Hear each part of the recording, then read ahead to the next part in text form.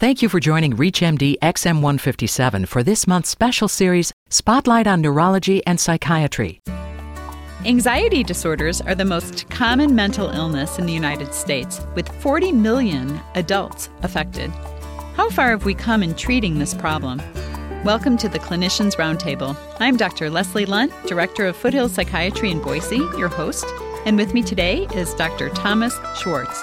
Dr. Schwartz is currently Associate Professor of Psychiatry, Director of Adult Outpatient Services, and Assistant Director for Residency Training at SUNY Upstate Medical Center, where he also directs the Depression and Anxiety Disorders Research Program. His clinical and research interests include treatment-resistant depression and anxiety, psychosomatic illness, adult psychopharmacology, and antidepressant augmentation for efficacy and tolerability. Welcome to ReachMD. Great. Thank you for having me. Dr. Schwartz, you've spent a considerable amount of your professional time treating and researching anxiety disorders. What have you learned? Well, I think we've learned how to make better and more accurate diagnoses, and that's a good thing. The dilemma is we have some good treatments, but they're not always perfect treatments. So I think I've learned a lot about that, but we need to learn more about treating these illnesses to complete remission. Now, you've recently wrote a paper called History Repeats Itself, really a wonderful review about anti-anxiety meds. Can you briefly run us through the history? Well, I can try if you give me some room here. You got it. Cut me off if I get long-winded. But we'll go back in time. Back in the 1950s, we had FDA-approved antidepressant medications called the MAOIs, and these were good drugs for depression. But a lot of times we failed to look at some of the preliminary anxiety data, particularly more social-type anxiety. There were some relatively good studies. But also in the 1950s, we didn't have all the compartmentalization that the DSM-IV offers us, so we really didn't have all the maybe 5 anxiety diagnoses we have now. So it's tough. You're looking at terms like anxiety neurosis, and that the MAOIs were reasonable in treating it. So there are some older drugs with data, though it's harder to decide sometimes what you were treating. The tricyclics came out, and we certainly have data with imipramine and desipramine and panic disorder. Those studies showed me that the more serotonergic drug imipramine was good at it, worked maybe 70% of the time, but the norepinephrine-based drug desipramine was pretty good too. It worked about 50% of the time. So we can learn some things from the older medicines that are out there. Then we entered the era of the SSRIs, the Paxil, Prozac, Zoloft type group. And what we found is we went to a serotonin-only approach. We had the 5 different anxiety disorders. There's FDA approvals for most of these drugs in many of these areas. So we saw some very good research, double-blind, placebo-controlled studies. And what they show you is an average amount of your patients get an average better. We don't really have the benchmark for curing patients in these psychiatric studies. And it was nice. We had better data, but it was limited based on this serotonin-only approach. And now we're starting to come full circle. We are repeating ourselves. The product Effexor, which is a generic name venlafaxine, it's a serotonin and norepinephrine drug. It has FDA approvals for generalized anxiety and panic disorder and social anxiety. So we've kind of gone back to the tricyclic-looking model where you might hit more than one neurotransmitter. So one way we've come full circle is we're just using more chemicals to treat it. And I think the other way, we are always trying to find the next best Valium or Ativan or Xanax. The benzodiazepines were used for many years in between this too, but given their addiction levels, we demoted them to second class. We are starting to see that there's a resurgence in use of these drugs, particularly for people that aren't cured with the more serotonin-based drugs. And we're always looking for a drug that can work outside of the serotonin system, so there's lots of off-label ideas in that area. So we are starting to come back to where we were. Aren't benzodiazepines very frequently prescribed still? Yeah, I personally think they're great medications. They work very well. They're some of the most prescribed medications probably on the planet still. The dilemma is I think we get worried that they're addictive, certainly, and sometimes I feel that's overplayed. I'll go out on a limb here, too. There's probably 1 or 2% of the population that will dose escalate these and get hooked on them, and they are generally people that have had addictions to other products already, and that tends to happen mostly in the psychiatric area. But many anxiety patients use the products appropriately. They don't dose escalate. They don't get harmfully addicted to them. Their efficacy rates are very high. They might even be better at calming anxiety symptoms than the SSRIs we just talked about. They don't have weight gain. They don't have sexual problems. They certainly have sedation as a problem. So maybe they have less side effects. But I guess the addiction risk kind of seems to trump everything else in this day and age. So I do think they're very effective. I think we underutilize them. And they certainly are, despite that, they are still well used. Do you think maybe people get confused between what's addiction and what's physiological dependence? Yeah, absolutely. I think it's a great point. An addictive problem would mean you're using a drug, let's say like Xanax, in a maladaptive pattern. You're using more and more of it. You're giving up social obligations. You're doing more Xanax despite medical problems, driving while impaired as an example. But, folks with anxiety disorders, right, they would be physiologically dependent if you use a high enough dose, where if they quit cold turkey, they can go into withdrawal, but they don't have those maladaptive social patterns tied with it. So, yeah, I think there is a big difference between being addicted to a substance in a negative way versus being, tolerant physically to it. So perhaps we shouldn't be so timid about prescribing them to anxiety disorder patients. I think if you wanted to follow guidelines, you still work with the SSRI class and the SNRI class, but I'm certainly relatively liberal if those do not cure my patients. I'm certainly more apt to go towards a second drug like a sedative. So I would agree with you.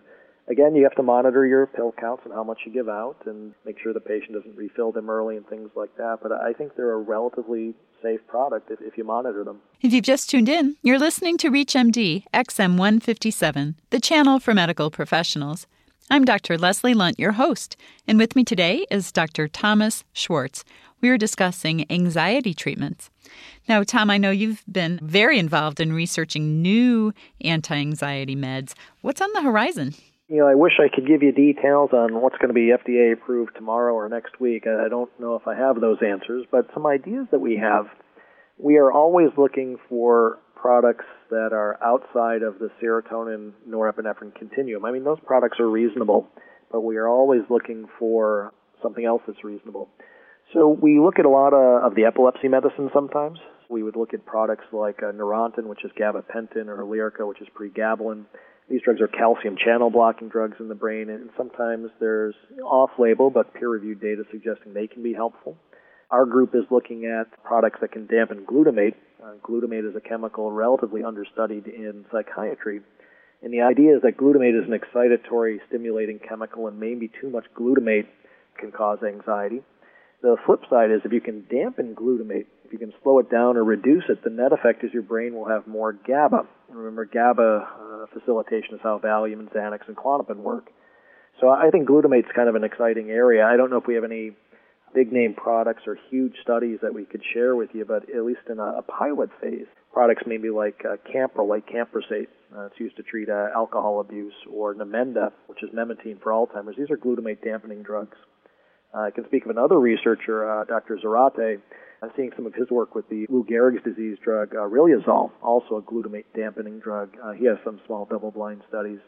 So I think it's another interesting way to look at it. What neurochemicals have we not really researched too much yet, and how might they be beneficial? When you're thinking about treating patients in real life, why don't you run us through your algorithm? If you're using, according to guidelines, something like SSRI or venlafaxine first, then where do you go?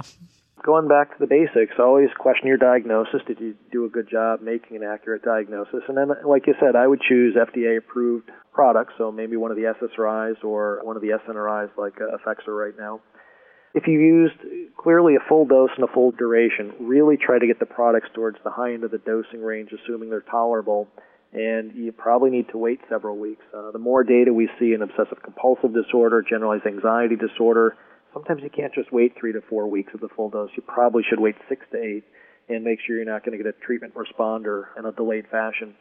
But assuming maybe you started with an SSRI, you just really went after serotonin first, maybe switched to venlafaxine or Effexor as a discussion point. Again, maximize this product. This particular drug incorporates more norepinephrine the higher you go. And even in their clinical trials, the higher doses work better when you're using serotonin plus norepinephrine. Now, let's say you've gotten to a full dose and a full duration. You've really tried 2 products to a heavy degree. If your patient is partially better, I think you have options. If they've not done psychotherapy, particularly cognitive behavioral therapy, it's worth referring them, and I think that's a very good augmentation strategy. If you don't have access to psychotherapist or CBT therapist, maybe you do head towards going with another medication. One idea, again, is to go to the benzodiazepines. If there's not an addiction issue, there's not a health issue, I think using a sedative on top of your Effexor is not a bad idea, and it's certainly FDA approved. The other off-label approaches might be to use something, as we said, like a Neurontin or a Lyrica. Lyrica is a class 5 drug. It's a little less addicting than other things we use, but you could try the calcium channel blockade. Though I think what's probably come in more fashion these days are using the atypical antipsychotics. And, my experience has been that these are relatively useful drugs. They all block dopamine receptors, which can calm patients down. They all block the serotonin 2 receptor, which is similar to how the antidepressant Seroxone and Remeron works, at least partially. Many of these drugs have serotonin 1A receptor stimulation, and that's a fancy way of how buspirone or Buspar used to work for generalized anxiety. So many of the atypicals, even though it's off-label, have the chemical properties to help treat anxiety. Again, I'm not completely in the loop. The rumor mill is that maybe the product Seroquel, quetiapine's the generic name, is certainly now approved for bipolar depression. And again, in the works, I think there have been posters presented that they are looking at some of the anxiety disorders as monotherapy.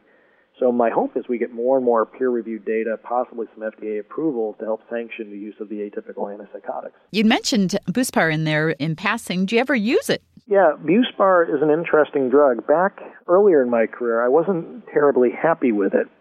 And I think now that I've read more of the data in regards to some of the, let's say, the STAR-D trials, some of the double-blind data that's available for the drug, in particularly depression, what I think is we've underdosed it. I think a lot of us were hanging out using the 15 milligram dose, and it's a much better drug, like most of our products, if you can get up to 30 or 45 milligrams per day. The other error we made, it was only approved for generalized anxiety, but I saw people using it left and right for panic disorder and OCD, where there really was no compelling data it worked. So I think if you pick your patients correctly, pick a standard generalized anxiety patient, dose the drug really well, I do think you can see some very good effects. I personally think the SSRIs and SNRIs are probably a little bit more powerful for efficacy, but they also carry more sexual dysfunction, side effects, and things like that. So sometimes Buspar is a nice compromise. You may give up a little bit on effect, but you also have less side effects. Mm-hmm. How about combos, using Buspar with one of the antidepressants or with a benzo? Yeah, again, I think it's another great idea. I think you're using how buspirone or Buspar works through stimulating the serotonin 1A receptor is kind of a unique property. So if you're already stimulating serotonin through an SSRI using the serotonin reuptake blockade, this is another way to affect serotonin. It makes rational sense to go ahead and try adding the Buspar in. It's another way to help the serotonin system help your patient. So I think it's a good idea. Well, I'd like to thank our guest today, Dr. Thomas Schwartz. We have been discussing treating anxiety disorders. I'm Dr. Leslie Lunt. You've been listening to the Clinicians Roundtable on ReachMD XM 157, the channel for medical professionals. We welcome your questions and comments. Please visit us at reachmd.com. Our new on-demand and podcast features will allow you to access our entire program library. Thank you for listening. Listen all month as ReachMD XM 157, the channel for medical professionals, features a special series, Spotlight on Neurology and Psychiatry.